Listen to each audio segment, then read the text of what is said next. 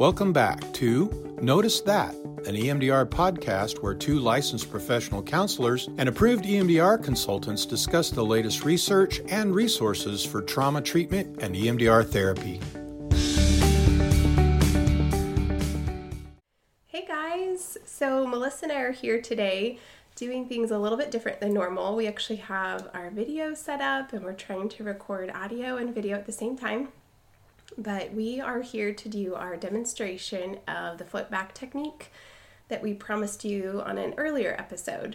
So Melissa has volunteered to be the client in this situation, and I'm going to be the therapist.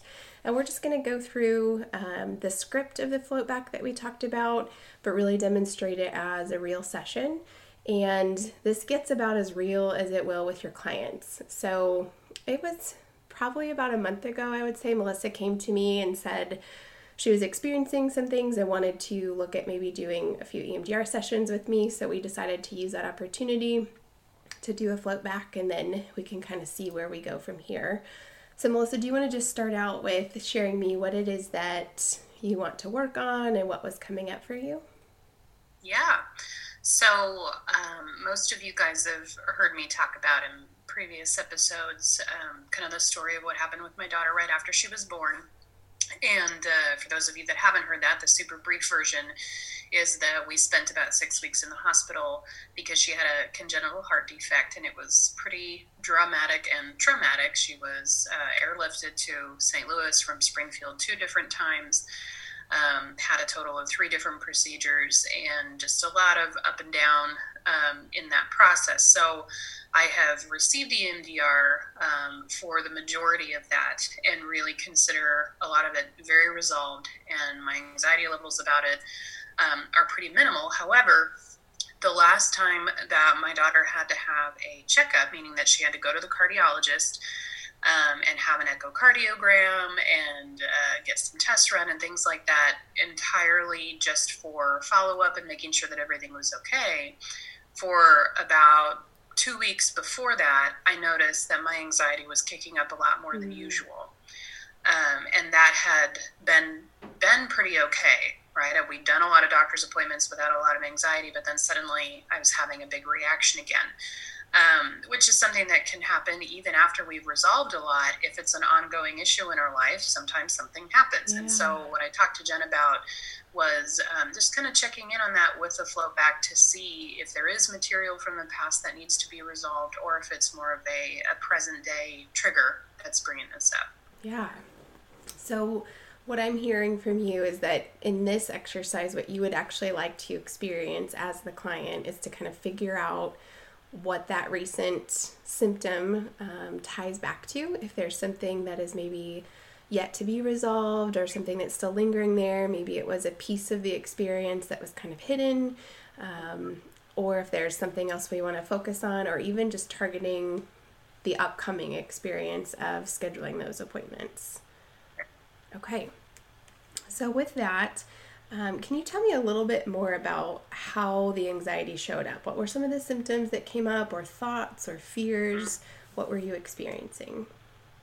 Yeah, I would say just kind of a preoccupation with the upcoming appointment. So, we schedule it about 6 months in advance. So it had been on the calendar for a very long time, and I hadn't really been thinking about it. But then as we got closer to, I started just having more thoughts about her health, and is she okay, and what are we going to find out at the appointment? What if it's bad news? Mm-hmm. Just kind of having some invasive and spontaneous images of, her in the room with the echocardiogram.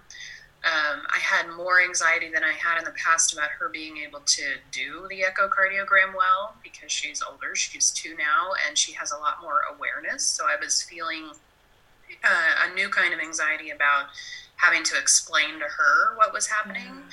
And, really hoping that she would be able to hold still, that we would be able to get the information that we needed. So it was mostly just showing up as a lot of ruminating about it, and just kind of generally feeling more on edge and more easily agitated than I usually would. Okay. In that, I hear a little bit of the past and a lot of the future. Like a few things coming up about what the experience was in the past, and then a lot about the unknowns and how do we deal with this moving forward, and what kind of conversations are yet to come that you haven't experienced yet. Right. Okay. So in that recent experience or recent example of when this came up, about how long ago was that when you started noticing symptoms show up, and when you had to schedule that appointment? So that appointment was probably about 7 weeks ago. So it would have been about 2 months ago that, I was in the throes of having more anxiety than usual. Okay. As you think about that recent experience 2 months ago, is there a certain image that comes up for you that represents the worst part of that moment? Yeah. So I was actually at a restaurant with a couple of friends, and we were talking about something pretty unrelated, and I just sort of all of a sudden got overwhelmed by anxiety and had to tell them, I don't know why this is happening. I'm just super duper anxious. I actually started crying at the table and had to tell them I don't know why this is happening. I'm just really overwhelmed. And it's because this appointment is coming up. Okay. And so it's just kind of this out of the blue, shocking experience that, normally doesn't happen to me in a public place. Okay. So that image is being at the restaurant and being flooded and hit with those big emotions. Right. Okay. Now, as you hold that image in your mind, what negative belief do you have about yourself now? Oh, well, that would be the same one as it was for, all of the other memories related to her, which is, I can't handle this. I can't handle it. Okay. And what emotions do you notice coming up for you right now as you hold that image and that negative belief, I can't handle this? Still, yeah, there's anxiety, and it mostly shows up in my chest and then kind of up into my throat. Okay. So anxiety, and you're feeling it in your chest, into your throat. All right, now as we do this float back, you can, as you know, you can leave your eyes open or you can close them. If you're comfortable having them closed and kind of just sitting back, taking a deep breath, and we're going to move inward a little bit more, do that. But if not, if you want to leave them open, just choose a spot to kind of stare at that helps remove the distraction. I'm going to walk back through those pieces that you just shared, and then we're going to float back and see what this might connect with. All right, take a deep breath. And when you're ready, focus on the image of being at the restaurant and the overwhelming hit of emotions, the negative belief about yourself, the emotions of anxiety, and the sensations that you're experiencing right now. And just let your mind float back to an earlier time when you might have felt the same way before. And just notice what comes up.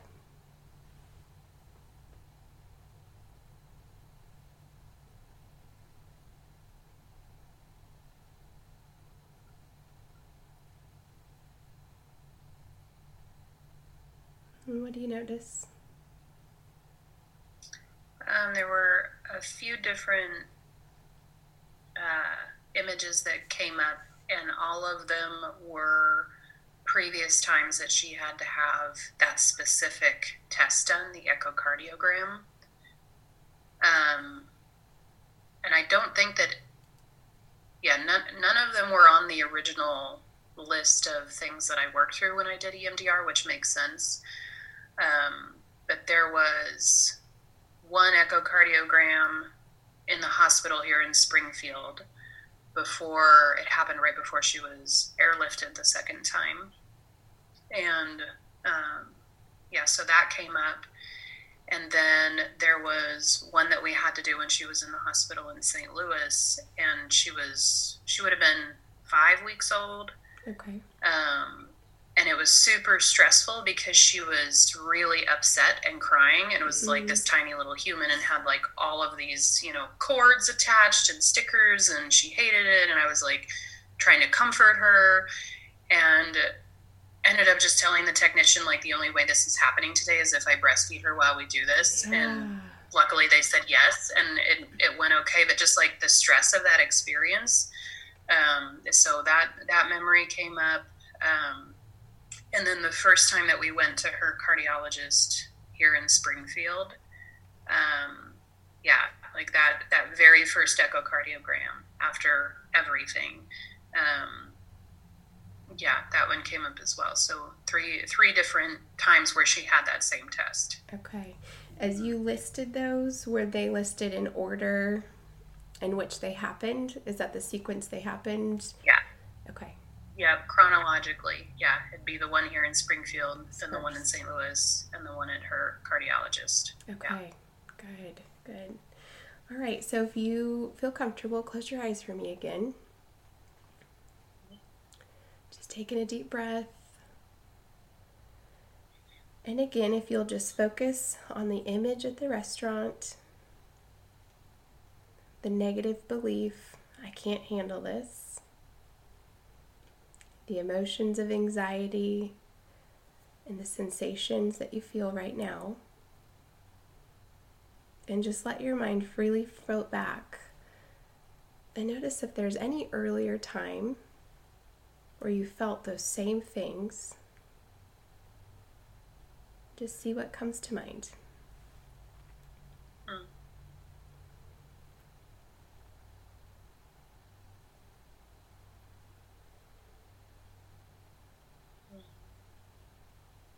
So there's two memories coming up, and neither of them are actually about Anora.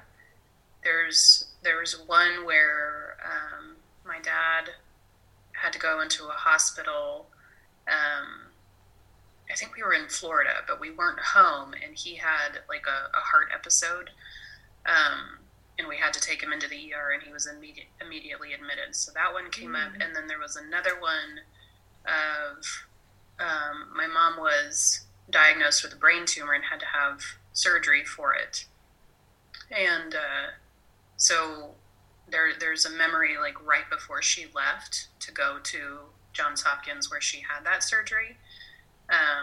And she was telling me about it, and that memory came up as well. Okay. About how old were you with each of those experiences?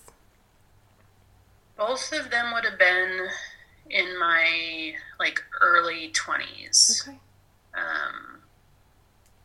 Yeah. So like 22, like 21, 22 for both of them. They happened pretty close together. Okay. And was the incident with Mom before or after the one with Dad?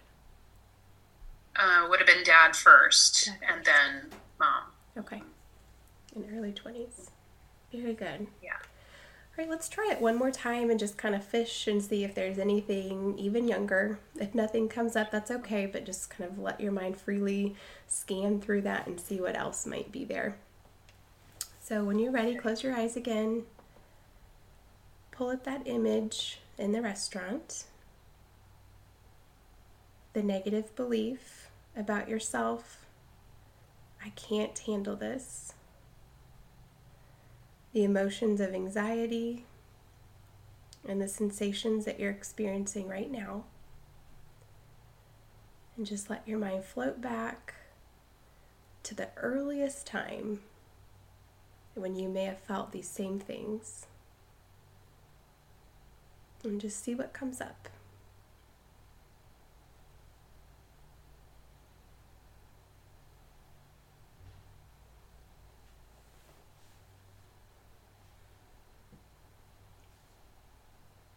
There's only one other thing coming up, and that would have been, how old would I have been?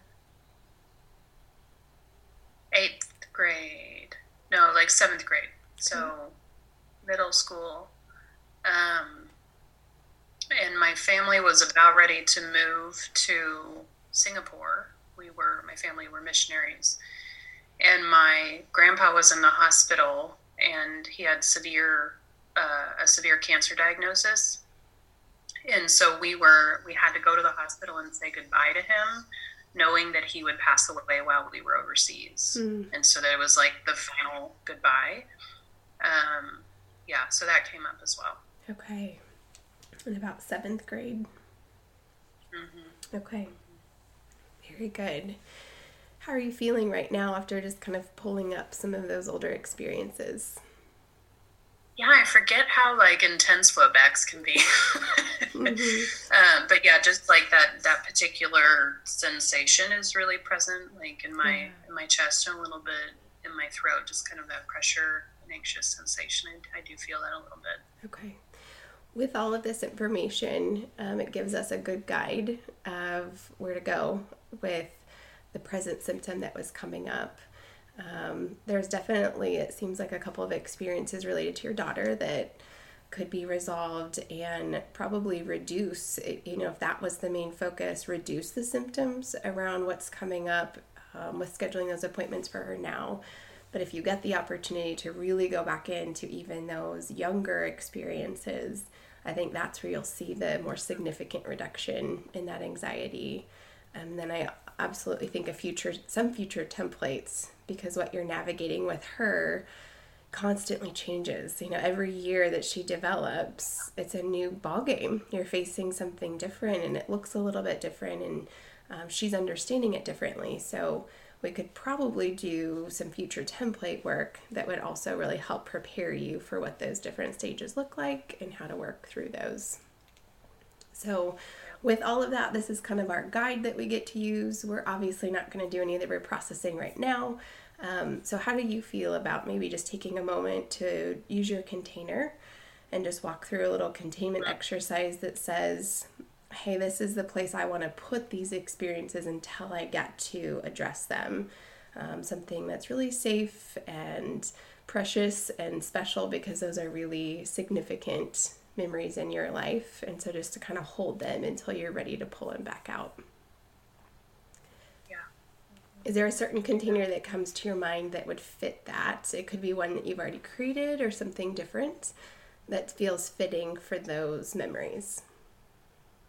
Yeah, so the one that I use is I bury it in the ground under a tree in my backyard. Yes. Sometimes literally, I have done that before.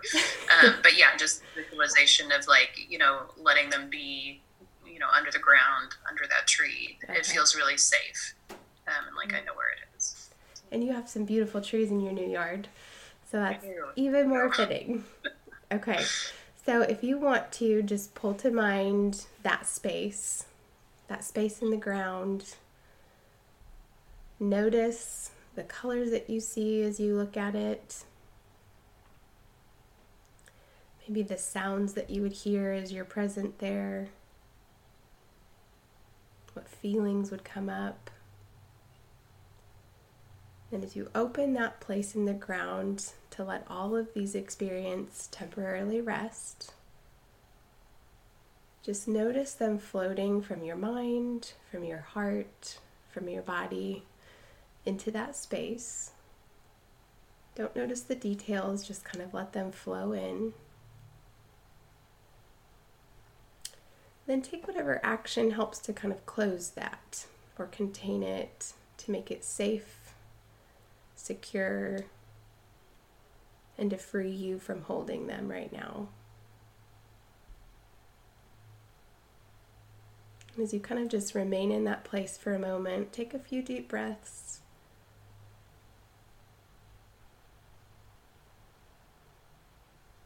Good.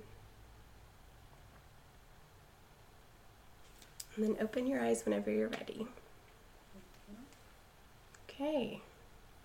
How do you feel now? Good. Much better. Good. Okay. Is there anything you want to share or reflect on for our listeners as we kind of just wrap up this demonstration? Yeah. If you have not personally experienced a float back, I highly recommend either just sitting, with the script and doing it with yourself, or finding someone to partner with to do it, because it is a really unexpectedly powerful and profound experience. And this script, as simple as it is, really does kind of tap into a different memory set that we normally would not access on a conscious level. None of those things are things that I had consciously connected. Now, logically, it makes sense when we, think about what the trigger was and why it might be connected, but those aren't things that I had necessarily thought of. Really, I haven't thought of some of those in years. But that goes back to the physical sensation and the physical reaction, and the body remembers. And that's what the float back does best, is it tells us where those unconscious and subconscious connections are that we don't come up with on our own just from direct questioning. Yeah. I think sometimes even us as therapists or psychoanalyzers, our cognitive side can even stand in the way of us being able to understand what our symptoms are connected to, that we can be thinking through it so much that you could have probably drawn the conclusion of where it drew back to with your daughter specifically. But then there's a part that when you let go of that thinking part of our brains and you just relax into the experiencing and the emotional side, there's these new memories that pop up that we probably wouldn't have even made the association with otherwise. Right. Thank you. Seriously, thank you for being vulnerable enough to do this and willing to do this for our listeners, and just to kind of put your story out there again and be open to that. I really appreciate it. Yeah, absolutely. I really believe in the float back. I feel like it's one of the most important tools we have. So I want everybody to be confident and comfortable. So hopefully this was helpful. Yes. All right, guys, thanks for tuning in, and we'll talk to you again soon. Thanks for listening to Notice That, an EMDR podcast. We hope something you've heard today will help you help your clients. Find our latest episode and more on our Facebook page or on our website, emdr-podcast.com. And don't forget to add us to your RSS feed or follow us on iTunes, Spotify, or Stitcher so that you don't miss an episode. Please email questions and comments to noticethat@emdr-podcast.com. From all of us here at Notice That, see you next time.